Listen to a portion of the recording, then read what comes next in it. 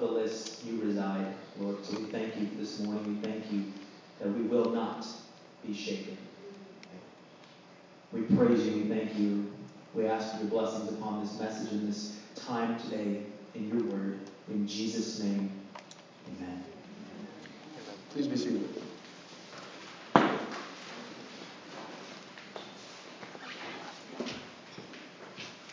Amen. Well, good morning again. Good morning. So we're going to continue in the book of 1 John this morning. Amen. We're moving slowly through the letters of John. If you were with us last year, we went through the Gospel of John, and so we're continuing to explore these ideas that John is fleshing out in his letters to the church. Now, we've called this series Brilliance in the Basics. And it's the idea is, when Pastor Trace and I were reading through the letters of John, is there are fundamental ideas to Christianity contained in these letters. He's writing to these coming letters, he's writing to people, in this letter to a house church. And he's really just kind of laying out very foundational issues. And what we're going to talk about today is the most foundational issue of all issues.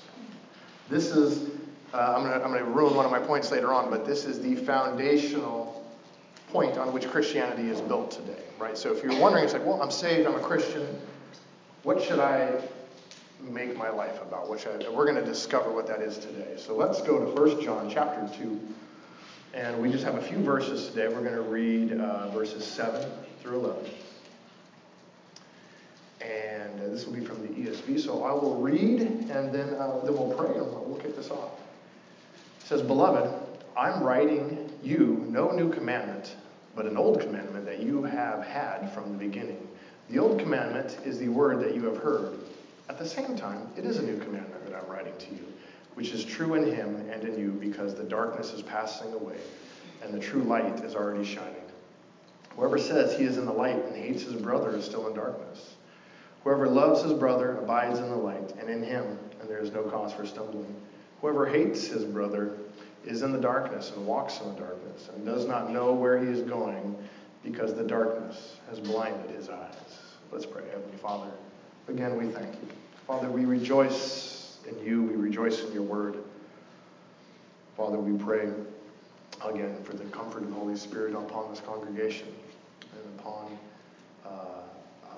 the spirit of mourning that we have today, Father God. But I thank you for encouraging us, loving us, Father God, and binding our hearts right now as we focus on you and your word and what your Spirit would have us to understand and learn this morning. And the church said, Amen. Amen. Amen. Okay, friends, so this is an interesting note here because he says, I'm not writing you anything new. This is actually an old commandment I'm writing you.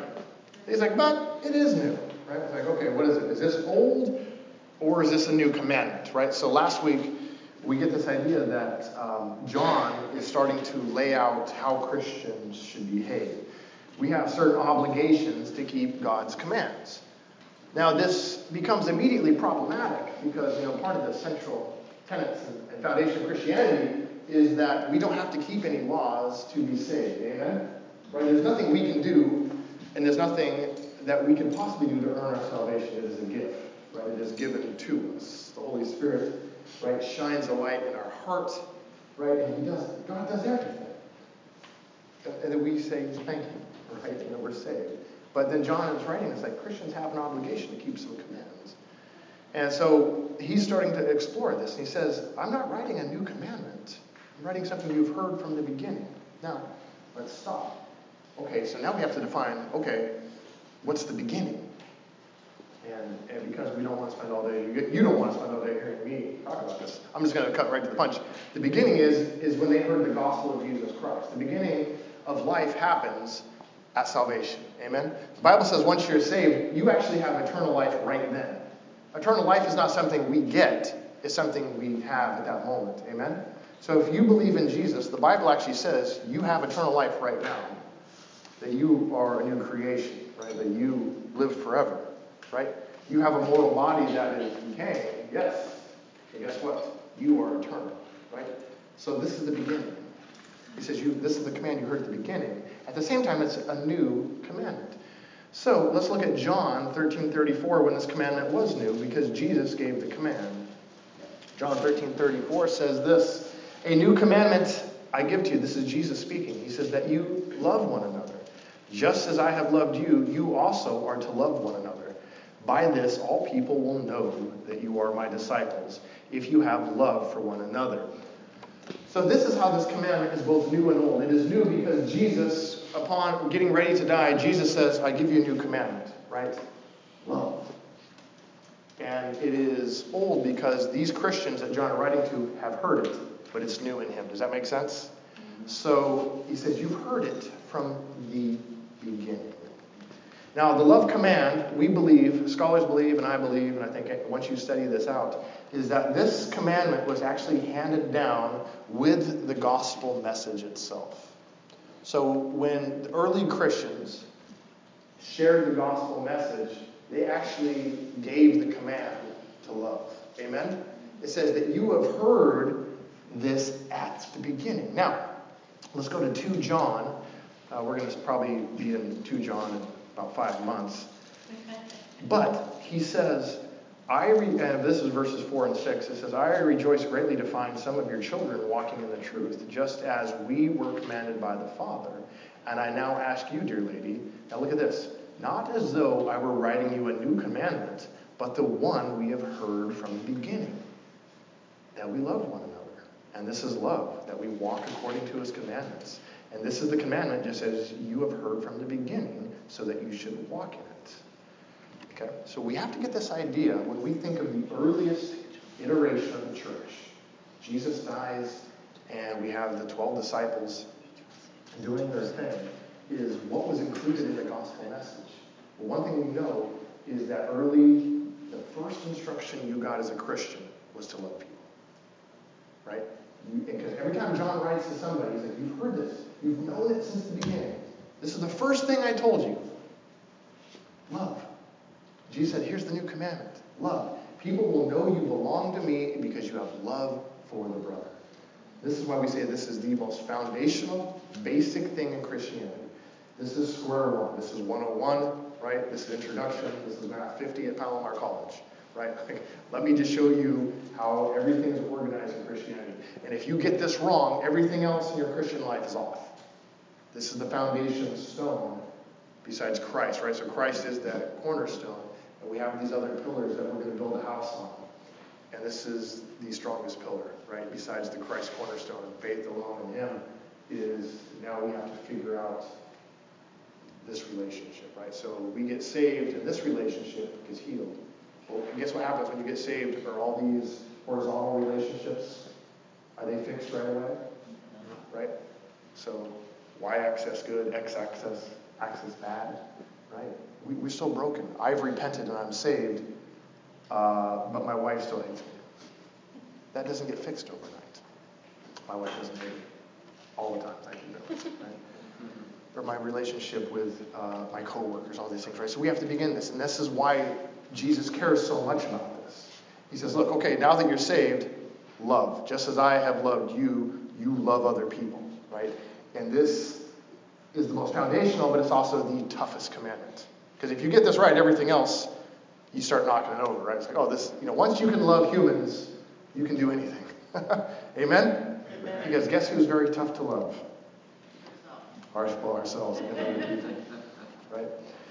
Okay, so now he begins to flesh out this idea, and the Bible's wonderful because, for a lot of reasons, but on Friday night, we were discussing the Beatitudes. We were going through the teachings of Jesus, and we had a wonderful group. I thought it was a very lively discussion, and I got a lot out of it.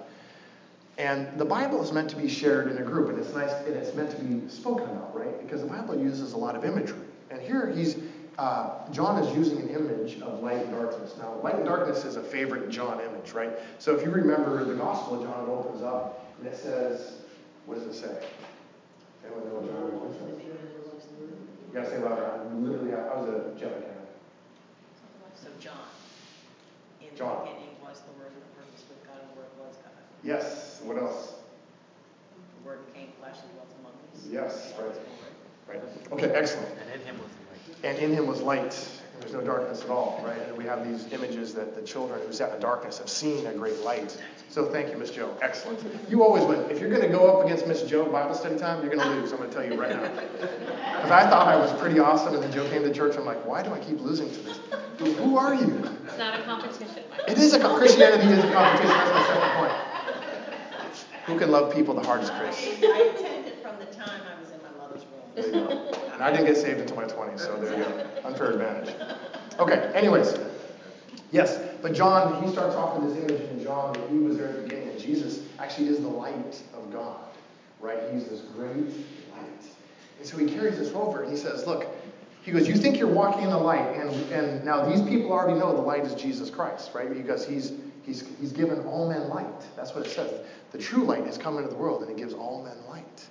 He says, but, he goes, you're actually walking in darkness if you hate your brothers. You think you're in the light, but you're actually in the darkness because you've missed this. Let me just read. This is verse 8. It says, at the same time, it is a new commandment I'm writing to you, which is true in him and you, because the darkness is passing away and the true light is already shining. Whoever says he is in the light and hates his brother is still in darkness. You notice that? Look at that, verse 9. He says he's in the light, but he hates his brother, you're still in the darkness. So is it possible to think you're in the light and actually be in the dark as a Christian? Yes. Okay, now, good. Now we've got the image, right? This is dangerous territory. Because we think we're okay, right? This is the most dangerous place you could be. This is why this is so foundational. Okay, so pay attention, please. He says he's in the light, but he hates his brother, he's still in darkness. That's verse 9. Verse 10, whoever loves his brother abides in the light. The word abides just means lives. You're staying in the light. And in him there is no cause for stumbling. What do you do in the dark? Well, you stumble, right? But whoever hates his brother is in the darkness and walks in the darkness and does not know where he is going because the darkness has blinded his eyes. Okay. Let's think about this. So, I'm from Oregon. You can probably tell I like to wear flannels, flirt with growing beards, and go into balls. It's pretty much what Oregon men do, right? You wear flannels, go balls, grow beards. You also do really weird things. Now, to make it even worse, I'm from a small town in Oregon. Not that Oregon has a lot of large towns, but Portland, which is at least bigger, at least has an airport. I'm from a town called Coos Bay, Oregon. Have you ever heard of Coos Bay? Okay, this is getting weird. That's weird. Have you heard about Coos Bay because I told you about Coos Bay? Raise your hand. Darn it. Okay. That eliminates 80%. Okay. Now, to make it even weirder, the Coos is an Indian name, C-O-O-S, Bay. And I grew up on the north bend of the Coos Bay. So I'm actually from a town called North Bend, which is even more remote because you have to go around the bay. So anyone heard of North Bend, Oregon? It was actually a Jeopardy question. We rejoiced. Now, I got a picture. Lee, would you put the picture up? This is where I'm from. It's a gorgeous place.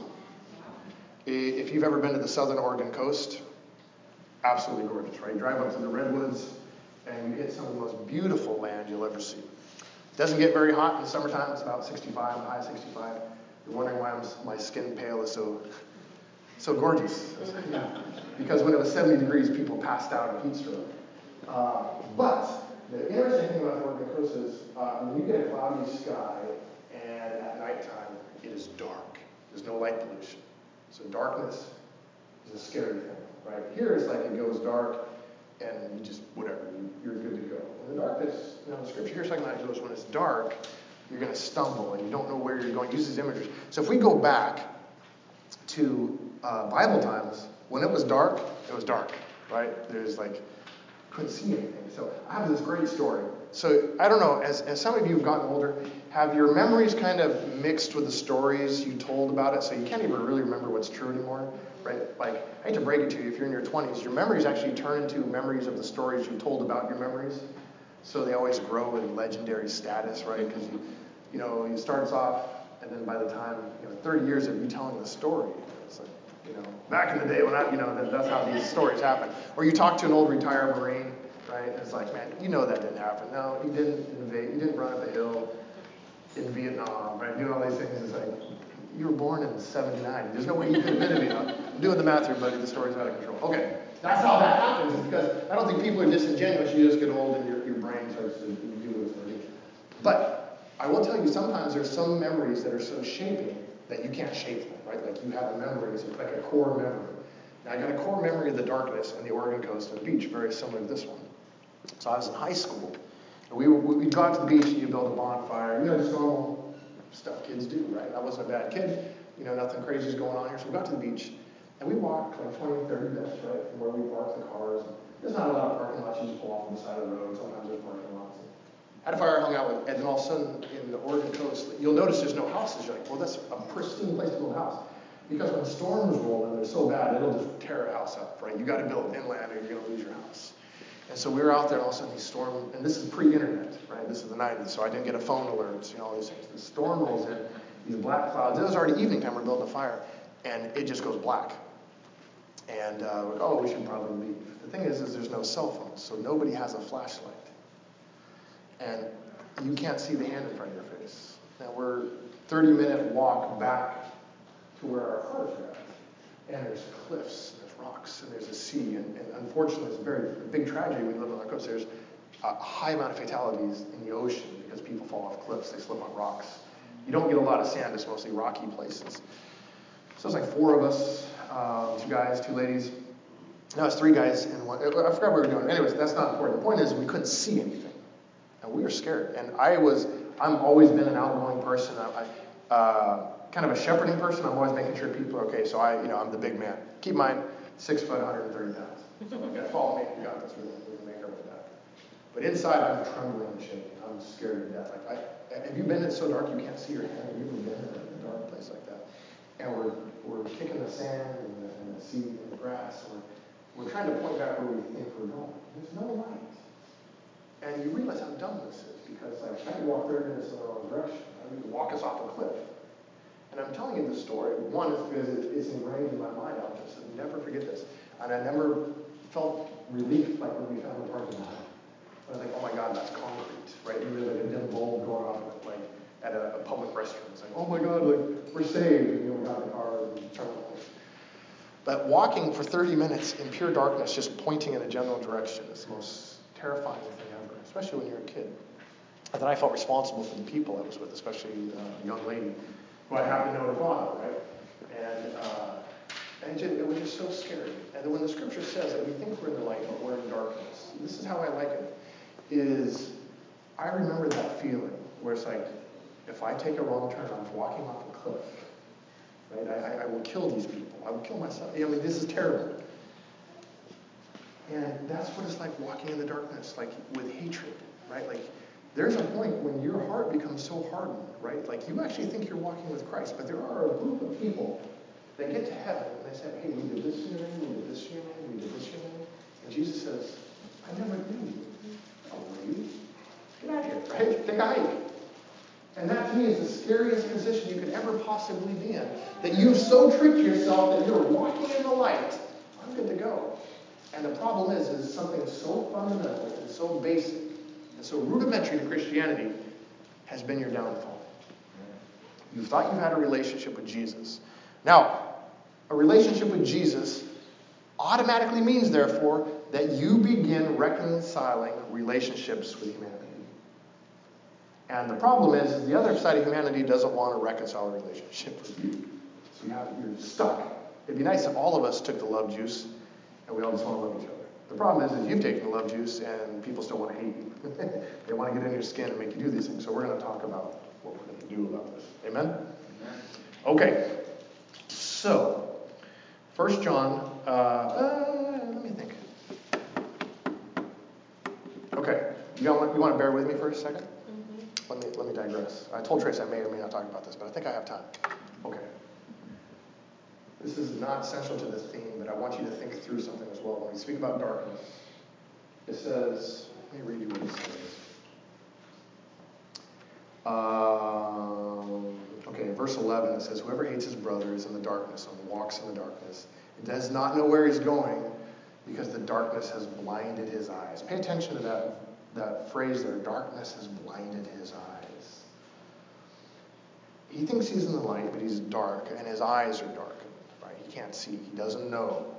This whoever he's speaking of is unaware that he's blinded, and his eyes are blinded. Now, Scripture talks about humans being blinded in another spot. And it says that the God of this world blinds the mind of unbelievers that they might not see the glorious gospel of Jesus Christ. Amen? This is found in 2 Corinthians 4:4. Did I put that up there? I did. In their case, the God of this world has blinded the minds of unbelievers to keep them from seeing the light. See that? See what they're trying to hide? Is the light of the gospel of the glory of Christ, who is the image of God. Okay, so this is how we see unbelievers being blinded. Satan, the God of this world, has blinded their eyes so they don't see the light. And we think that's unique to them, but here's the problem. So if you're the God of this world and you want to attack a Christian, that gets a little bit tougher, right? Because they belong to the Most High God. Well, how do I get this guy? Well, it's very easy. Because if I want them to suffer the same blindness as an unbeliever, what do I have to make you do? Hate your brother. This is easy. So what do I got to do? So now we have to define who's our brother, right? That's a fair thing, because am I allowed to hate some people? Right? Because if I can define a brother, hey, I can get my hate on and my love on and be good to go, right? Okay, let's go to Luke chapter.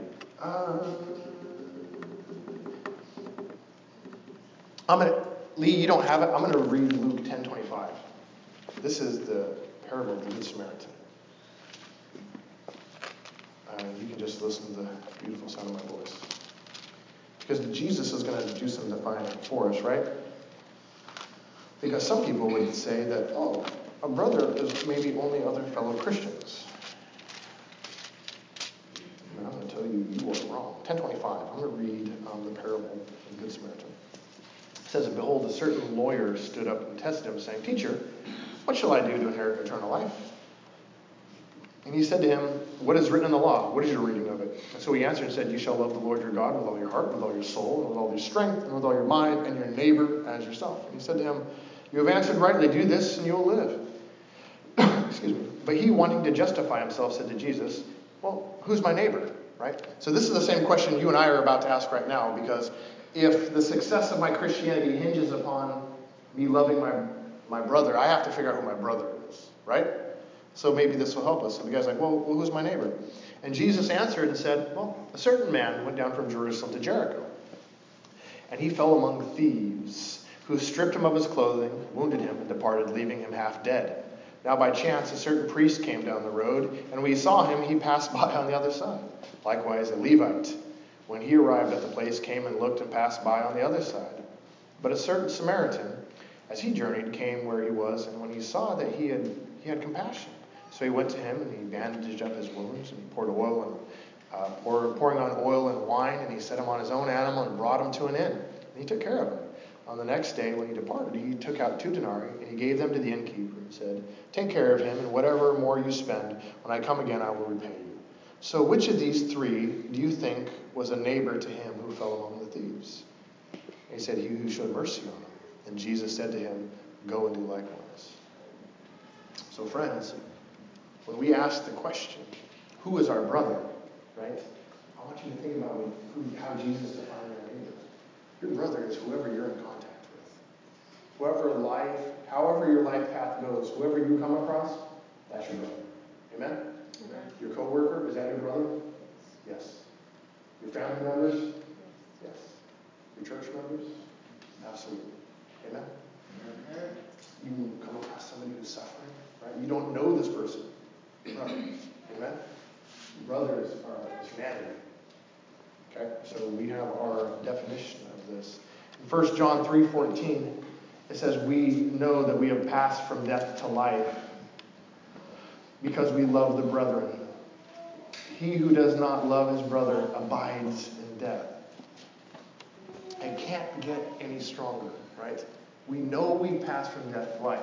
So the first litmus test, you guys remember, you know what a litmus test is?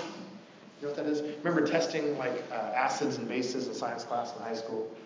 Dipping those little papers. If you put the paper in, it turns colors, lets you know if it's base, right, or it's acidic, right? So it's a test. I don't know why I told that, right? But it's a nice test to know what it is. And so the first test in Christianity you actually find out is somebody a brother, a real Christian brother, is your love towards people. Right? This is the test. We know we pass from life to death because we love people. Because without Jesus, it's impossible to love people. That's just a fact. You're not going to be able to do this on your own because it's going to get awfully difficult. Even with the Lord, it's very difficult. Amen? Amen. But this is the test. Okay. So we've got that defined. And does this make sense what's happening here? Why this is a fundamental? This is brilliance in the basics, right? This is the most basic thing. So I want to spend the rest of our time this morning is just giving you a couple helpful hints from the Bible on how to love people. Does that sound good? Because it's terrible when people tell you what you should be doing, but they don't tell you how to do it. Right? And so we do, there's a slide that's up there with the number. If you have questions, maybe you have like a specific question you want to text in, Pastor Trace and I will try to answer them here at the end. Because we're going to dig in a little bit, right? Because we got to know how to do this. This matters. If you don't work on this, you're in the darkness.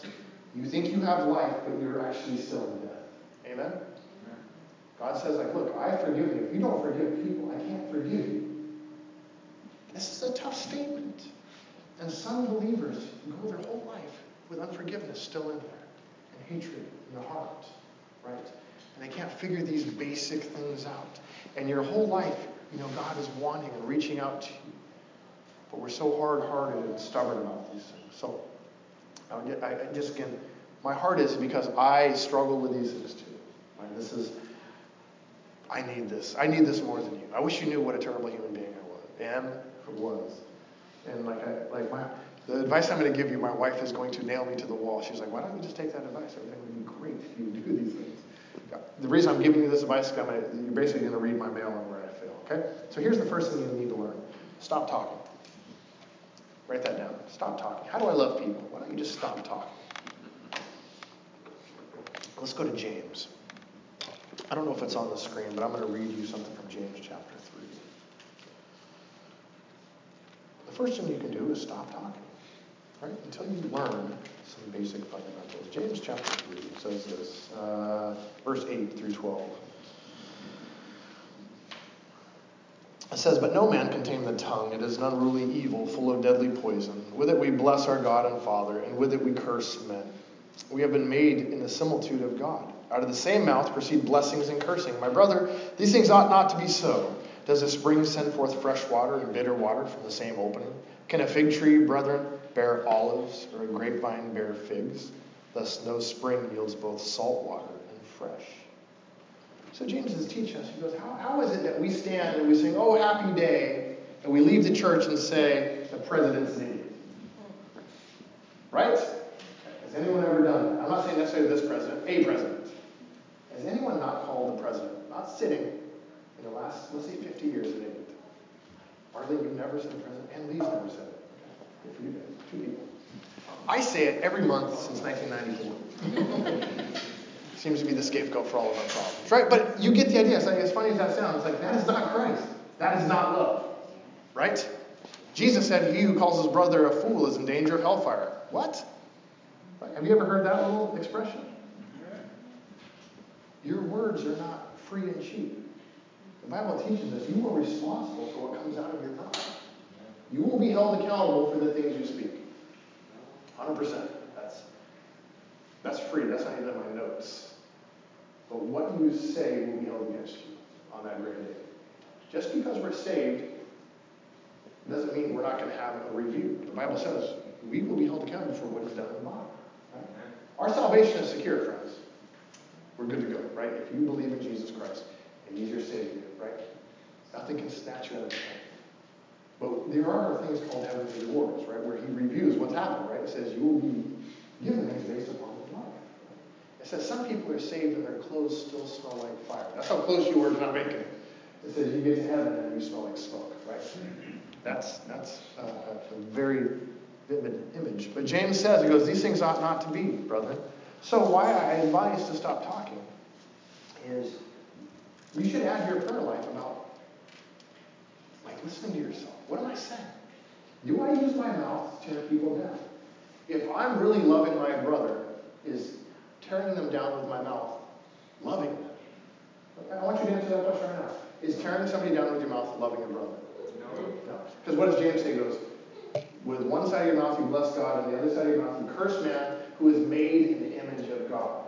Has there ever been a human being on this earth that was not made in the image of God? Does God love His creation? Did God love you before you were saved? So So can we reasonably agree that God loves these terrible human beings that are doing terrible things right now? Yeah, that's fair, right? It doesn't have to be a hard stretch magic. Now, does he love what they're doing? No. But that's not the debate here.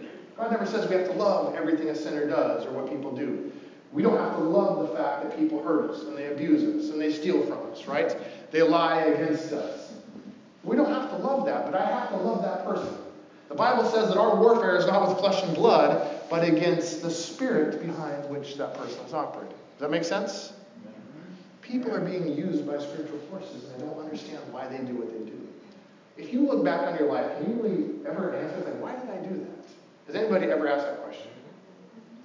If I could go back, about the time when I'm walking around the ocean blind, right? I mean, just a series of bad decisions. Like, I wish you could have known me my freshman year at Oregon State in college. What a loser, right?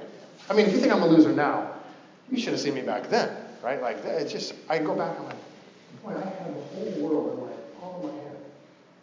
I had hair, I had health, like I had a music star, I had all these things going for me. What did I decide to do? That's another story for a different day.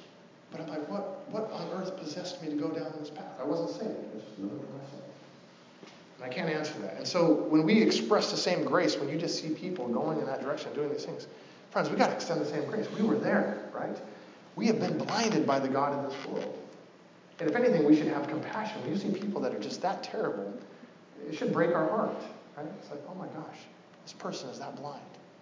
They can't see what they're saying and doing is they're hurting. And they're going to be held accountable. On top of it, they're going to be held accountable for all this stuff, right? So what should we do? Instead of tearing them down with their mouth, maybe we should just stop talking and pray, right? Remember the old, did anyone's mother used to say is like, if you don't have anything nice to say, don't say it at all? It's very wise advice. You look back and like, that is probably the best advice anyone's ever given you. Because how many times we would not be, let's say it this way. Things I've done physically, I really don't, I mean, everyone has regrets. You know, I regret most of the things I've said. I've hurt people. Like, we always say in our house, we say it kind of silly, we always say, words hurt. Like if my wife says something like, hey, your hair looks really nice, and she's being sarcastic. And she does that. One time I actually believed her. This is to tell you how toxic our relationship is. Actually, we have a wonderful relationship, but I forgot I woke up and Audrey was telling me, she's like, I have a true hair. I was like, really? She's like, no. That's how mean she is. And I'm like, hey, words hurt. So we always say that. But I look back across my whole life, and I'm like, man, I regret saying some things. I've hurt people. Has anyone ever said some things that really hurt people and you wish you could get that back? And you know, I've been punched in the face. I've been in fights. I've done things, and I don't really remember those things. I remember my brother socked me really good ones once. I saw stars. I don't really remember that pain. I remember it hurt. I remember saying some stuff, though. I'm still ashamed of it. It hurts my heart. Right? I was like, oh, I wish I could get that back. You can't. The one thing you can never get back are words. Right? Because once it goes out there, they pierce. Right? The Bible says the tongue is an unruly poison. And words kill relationship. How many marriages have been killed because of words? How many relationships? Right? All these terrible things because of words. You know, we shared our sister who's gone on to glory last night, right? And we all have a date, right? And it's recorded and we go on to glory. And you can't get these words back. And people words like, oh, what's the last thing I said to this person? I don't know if anyone does that exercise. Oh, what was the last time I said to my sister? And everyone's like, oh, give me another minute so I can tell you how much I love you. Right? That's what everyone wants to do. And great advice would be is live your life like that. Right? Doesn't mean you don't have hard conversations. Doesn't mean you can talk about real things, but you're very guided on how you lead these conversations. Right? Great advice we always got being married is you never go to bed angry. Right? Like, don't go to bed. The Bible says don't let the sun go down on your wrath. Right? It's like, hey, whatever we got to work out, let's work it out. We may not be super happy, but I'm going to end the night telling you I love you and I forgive you. Right? That's the best thing you can do. Right? Because the Bible says no one has tomorrow promised. Right? This is good advice, friends. It's right from the Bible. So stop talking. James 4:11 says this. It says, do not speak evil of one another, brethren. He who speaks evil of a brother and judges his brother speaks evil of the law and judges by the the law. He tells us not to. And one thing that's happening in our society, so we know that Satan can blind the believer by causing us to hate our brother. We've established that, right? So how do I attack the church? Well, I get the church to start hating, right? Hating each other, hating whatever. And then blindness, darkness comes in, right? And eventually, darkness becomes complete and you start stumbling. Have you ever seen churches like, what happened to these guys get here? Right? There's a very famous church, and I'm going to be careful with my words. It's not the best church. Have you ever heard of the Westboro Baptist Church? You heard as what's that show about soccer? Ted Lasso. What? Ted Lasso. He called them turkeys. He goes, those turkeys. Here and there. But they say some very awful things. And you wonder, how does a church get here? How does somebody go out there and protest a soldier who's died, body coming home? Why would you ever protest it? Right? It's terrible. But you realize, darkness is coming. Right? Like this hatred is coming. There's darkness. And what happens if it goes unchecked? It just leads churches to terrible places. And part of Trace and I's job is to make sure that we're walking in the light. He is the light, right? So we got to correct these things. And so that's why we're going through 1 John. We want to correct this. And it says, he who speaks evil of his brother. So the challenge is, so we understand Satan's device here. He's like, okay, let me just send some darkness in the church, cause the church to hate. Now, unfortunately, the church in 2022, not necessarily this church, is very compromised right now in the United States, is my opinion. Is because the church has become very vocal about hating certain things, hating certain political parties, right? And it doesn't matter because it depends on which church you go to, depends on which political party you hate, right? We all have universally agreed upon who to hate. We just hate, right? All of the church's problems is because the Democrats are in power. Actually, no.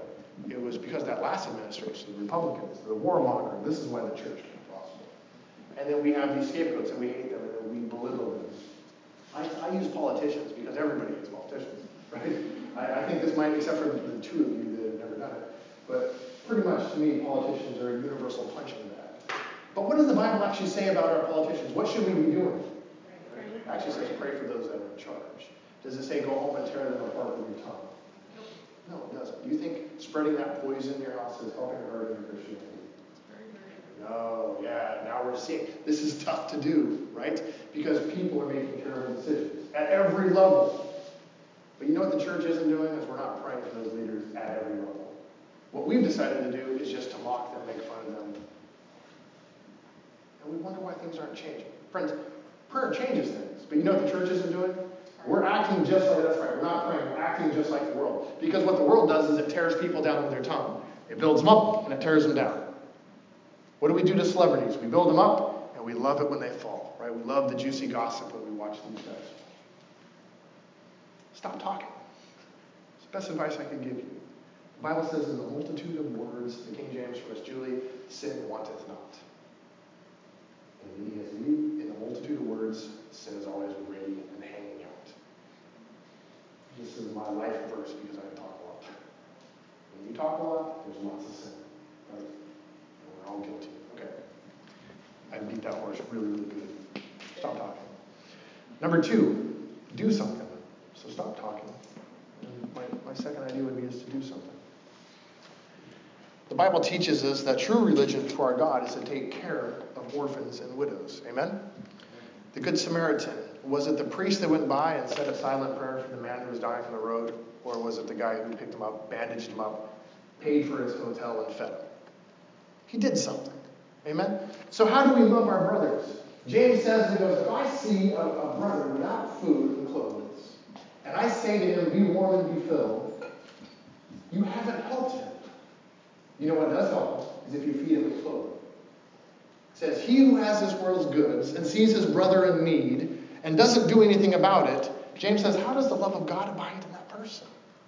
If you see somebody who needs something and you can meet that need, the Bible asks, how does the love of God abide in you if you don't do something? If you got 2 sandwiches and someone's hungry, how are you going to sit there and eat both of those things? Right? Who's seen Dumb and Dumber? Man, I'm getting too old. Yes. Okay. Not even half of the church has seen Dumb and Dumber. Trace, write that down. You got it. Well, it's about, again, we're careful with our words. It's about 2 gentlemen who are not very smart. And anyways, you're trying to take a suitcase back. I'm not going to ruin it for you. Briefcase. or there's snow and you're driving up a mountain, and they're riding on a moped. It's terrible. There are two guys on a small moped and riding up through the snow fast. The guy in the back is completely frozen. The snot's frozen. They're not really dressed accordingly.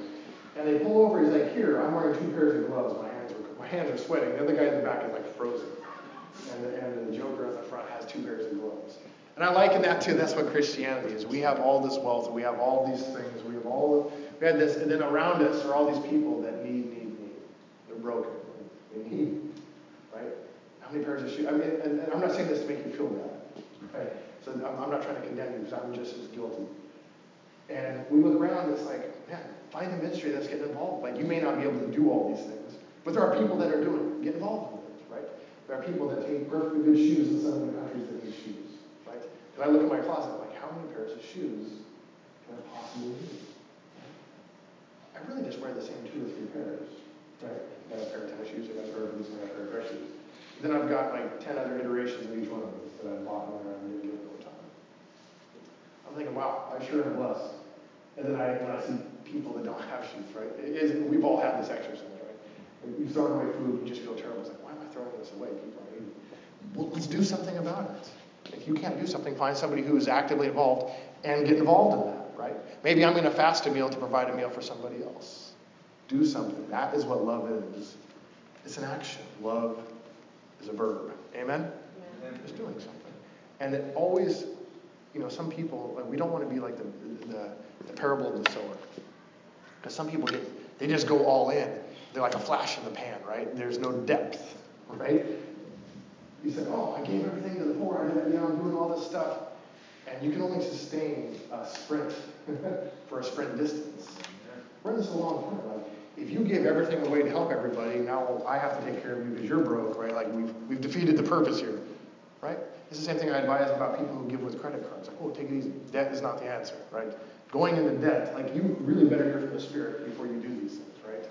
Because credit card debt is no joke. Those interest rates, they're not your friend. You'll be paying on those forever, right?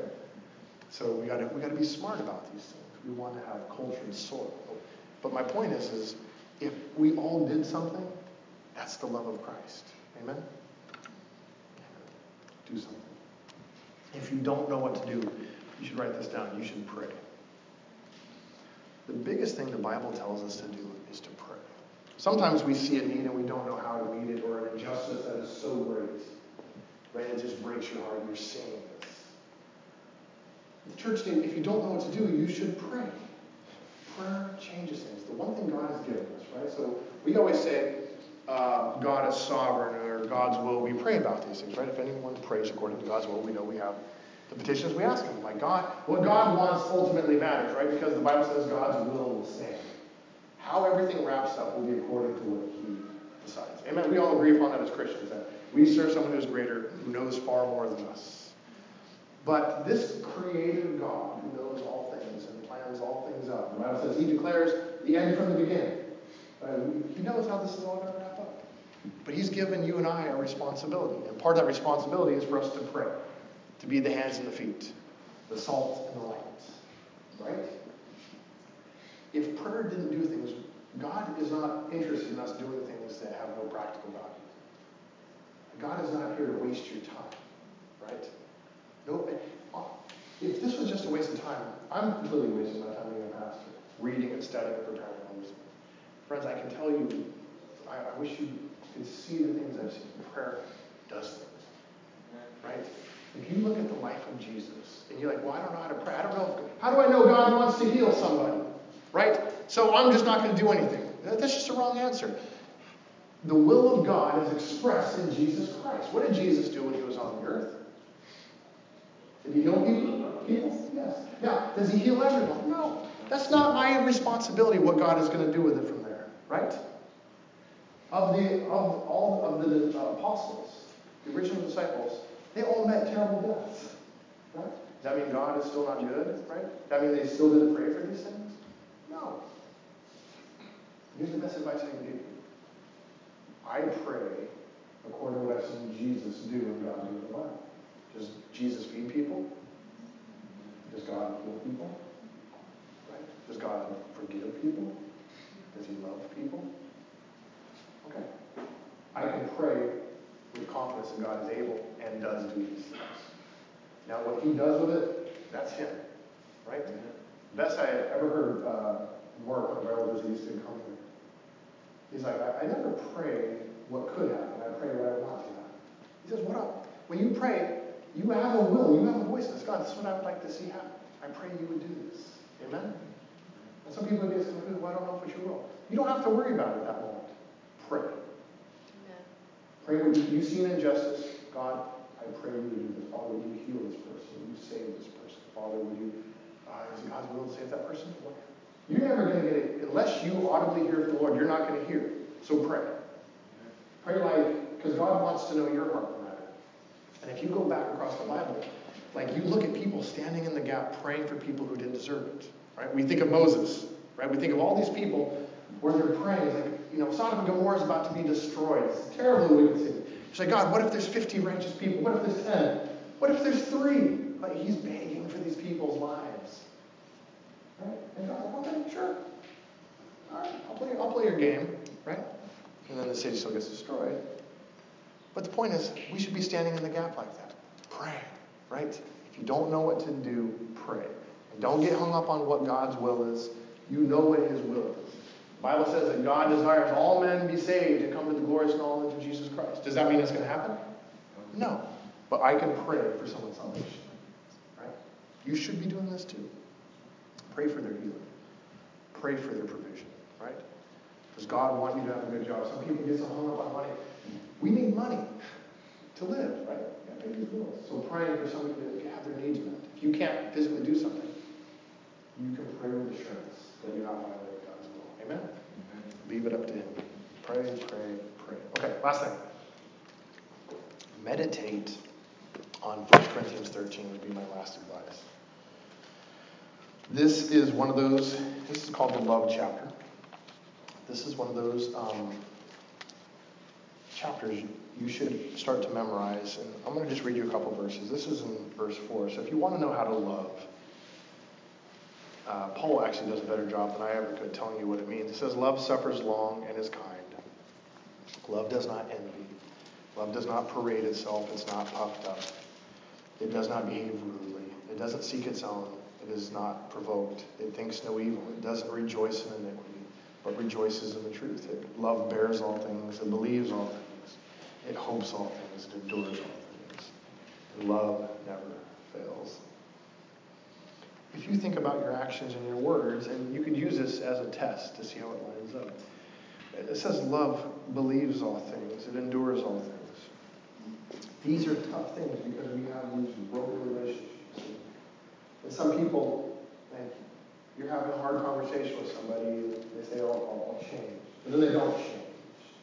And after a while, we begin to be jaded, and we say, you're the same person. You're never going to change. But love says, love what?